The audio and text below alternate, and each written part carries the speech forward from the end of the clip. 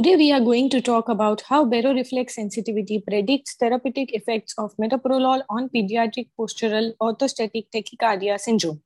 The objective of the study is to determine if the baseline baroreflex sensitivity could be a useful predictor for the metoprolol therapeutic efficacy on postural orthostatic tachycardia syndrome, that is POTS, in children. In this retrospective case control study, 54 children suffering from POTS were treated with metoprolol. After 2-3 months of metoprolol treatment, all subjects were divided into responders and non-responders based on whether the symptom score was decreased by over 50% after metoprolol treatment at the follow-up. The baseline demographic parameters and the supine BRS during the head-up tilt test obtained by FMS were compared between the two groups. The value of BRS to predict the effectiveness of POTS was analyzed by a receiver operating characteristic curve.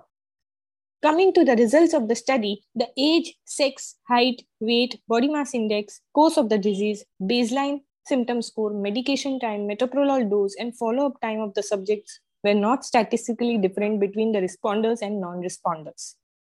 The decline in symptom scores of the responders was more obvious than that of non-responders. The supine BRS, BRS at maximum heart rate, supine heart rate, and maximum heart rate were different between responders and non-responders. The binary multivariable analysis showed that baseline supine BRS was significantly associated with the response to metoprolol therapy.